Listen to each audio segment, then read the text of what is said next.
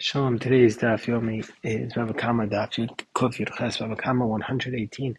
Today's daf yomi is dedicated for Shmira for all of Am Yisrael, Atzal for the Shvuyim, and Yeshua for the Chayalim. So the Mishnah tells us that if you steal a sheep, Agonim Tom in Eder V'Chziro, if you steal a sheep from a flock and you return it, and then the animal dies or is stolen, Chayav Bach Yuso, then you're responsible for it. Well, yadu ba'alim lo b'gnei rasel lo b'chazir rasel. But if the owners didn't know it was stolen, umanu es atzon u'shleimahi, and if they count the sheep and it's all complete, then we'll say he's patur. Then he's exempt if the animal died after he returned it. So Rav Chisda says Ledas, that if the person knows it was stolen, then if he counts it, he's exempt. But Shalo Das, but if the person who owned the sheep never knew it was stolen, Sarach Das, you always need to tell him.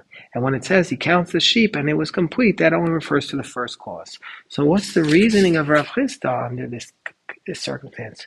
So the Gemara explains, Hoil ve'ankita nigre bar yasa.